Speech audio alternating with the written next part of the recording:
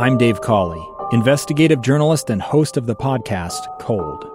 In October of 1985, a woman named Sheree Warren left work at a busy Salt Lake City office to meet her estranged husband at a downtown auto dealership. She never made it home.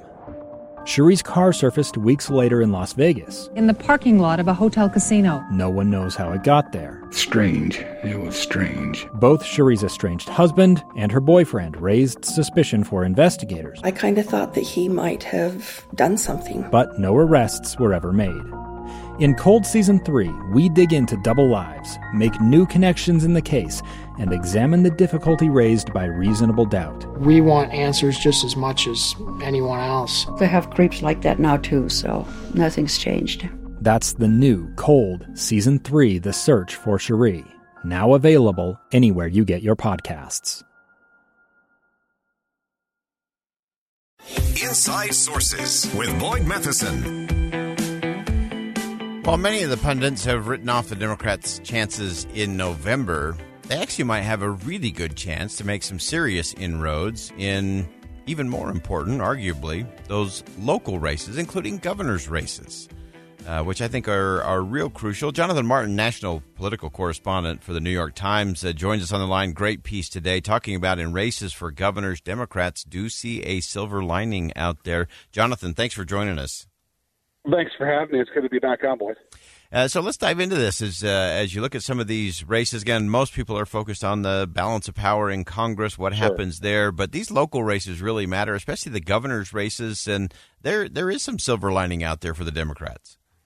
Yeah, there's a couple of things happening this year in the races for governor across the country. I think one is some of these Republican primaries, candidates have emerged, most of them backed by Donald Trump, who don't have a lot of money now after the primary, and who also could have a hard time appealing to the broad swath of the electorate, especially against incumbent or at least well-financed Democrats. The other thing is I think more voters recognize that policy is being decided at the state level, particularly after the Roe versus Wade opinion, or I should say the Dobbs opinion overturning Roe versus Wade, of course, for throwing the question of abortion rights back to the individual states, I think has put a spotlight on state politics we've not necessarily seen in past midterm elections. Yeah, and so what are some of the things that you're watching? What are some of those states in particular where, whether it's a Republican misstep or a weak candidate or bad fundraising challenges, what are some of those places you're watching? Well, I mean, the most obvious ones where you've had very popular, moderate Republican governors, Maryland and Massachusetts, two very blue states, in which you had popular Republicans who were moderates who had no regard for President Trump, and he had no regard for them. And he basically got some vengeance by effectively threatening a primary against Charlie Baker in Massachusetts, which prompted Baker not to seek a third term.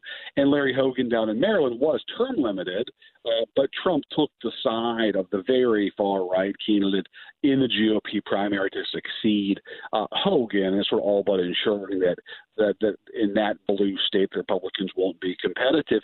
And perhaps most importantly, the state of Pennsylvania, which is so critical in the presidential map, the Republicans nominated Doug Mastriano, a state legislator who is, very far-right views, was involved in President Trump's effort to overturn the election, and, is being, dramatically outraised by the Democrat Josh Shapiro in that race. And then I'll just mention two others here that we're also watching closely because of their relation to the presidential map, and that's Michigan and Wisconsin, two states where you've got incumbent Democratic governors, Gretchen Whitmer and Tony Evers. It's not clear yet who the Republican nominee is going to be in those two states, but in both cases, the Democratic governors have been stockpiling a ton of money in preparation for those primaries to end.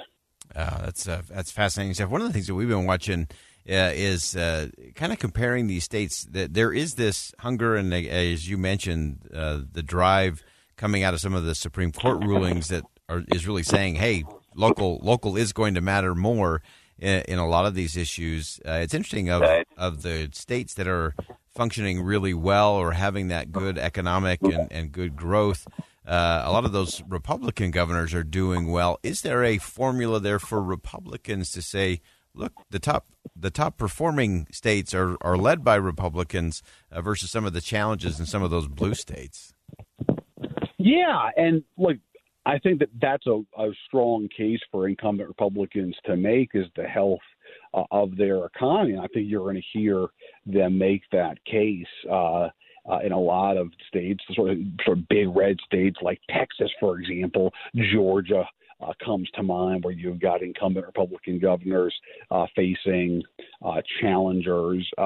And I think we'll hear that quite a bit.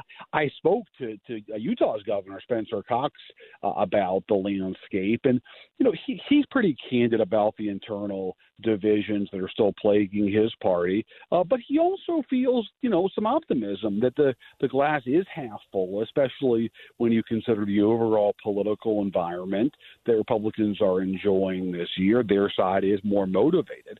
And he points out that the party's gains with Hispanic voters especially could be pivotal in a handful of western states like New Mexico and Nevada, where you've got incumbent Democratic governors who are facing, really competitive re-elections, in part because of that realignment of the Hispanic vote.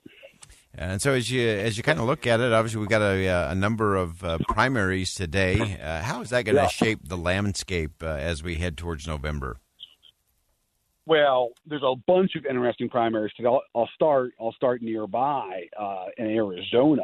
Arizona is going to have the gubernatorial and Senate primaries take place today for the Republican Party. And I think the gubernatorial especially we're watching closely, because you've got the incumbent governor there, Doug Ducey, who's term limited, who's joined arms with Mike Pence, an ally of his, to endorse Karen Taylor Robson, who's kind of the mainstream traditional conservative in the race, against Carrie Lake, who's gotten a lot of notoriety as a former local TV anchor who got the Trump endorsement some time ago and is running a more of a sort of far-right Trumpian campaign.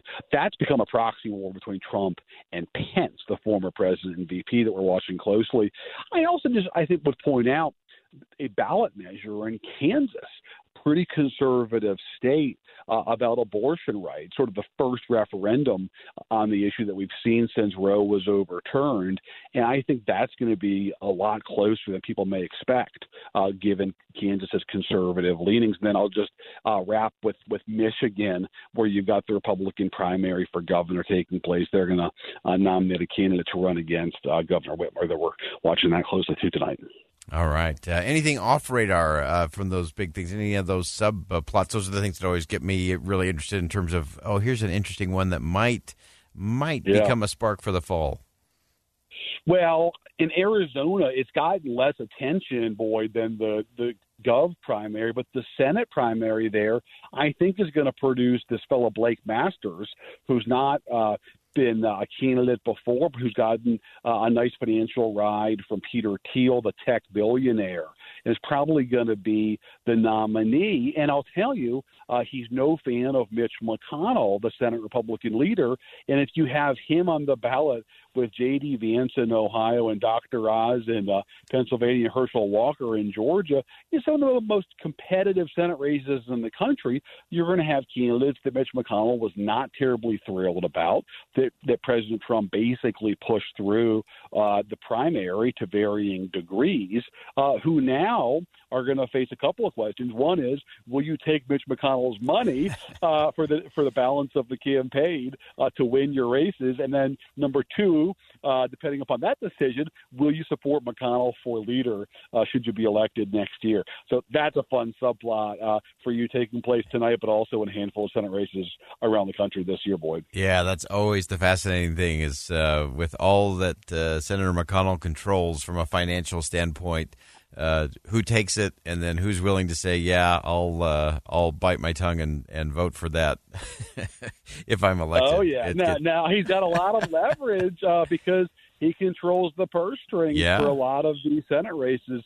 And, it's going to be hard to beat a fellow like Mark Kelly, the Senate Democrat in Arizona, who's sitting on a ton of cash if you don't have a well-financed campaign. So it's going to be an interesting moment involving kind of this sort of Trump and McConnell proxy war when some of these more Trumpian Senate candidates have to decide where their money's coming from for the balance of the campaign this year. Wonderful reporting and strategy and writing, as always. Jonathan Martin, national political correspondent for the New York Times. Jonathan, thanks again for joining us. Thanks so much. And just a real fast plug for my book, Boyd, if you could. Political junkies in Utah will love it. It's called This Will Not Pass, Trump, Biden, and the Battle for America's Future, on sale now on Amazon or any of your local bookstores. Awesome. This Will Not Pass. Great piece. Jonathan's writing it will get you thinking in some new ways. Check that out today as well. All right, we'll step aside for bottom of the hour news. Much more Inside Sources coming up. Stick around.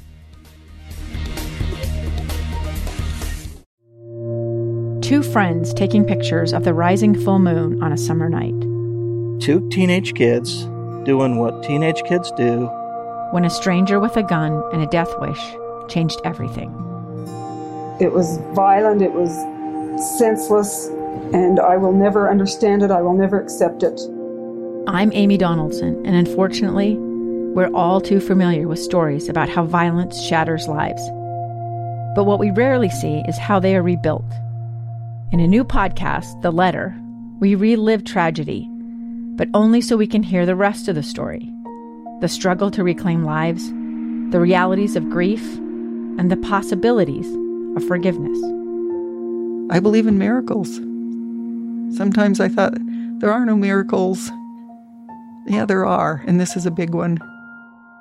Follow The Letter at theletterpodcast.com or wherever you get your podcasts.